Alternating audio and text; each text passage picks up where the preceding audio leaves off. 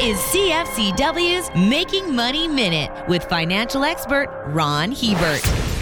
2021 went down in the history books for a lot of things, but one of the more significant was the fact that for the first time in 60 years, Canadians spent more money on housing than they did on business development. This has two very big downsides. First, investor feeding frenzy has pushed up home prices in many markets to a level where they've become unaffordable for the average person. Second, it puts a dent in our future prosperity. Business is the country's economic engine. It creates permanent jobs and cash flow in a way that housing never could. If business development is neglected, we'll pay a big price in our level of wealth and standard of living down the road. For more information, listen to our Making Money show hosted by Ron Hebert and Gord Whitehead at letsmakemoney.ca or cfcw.com.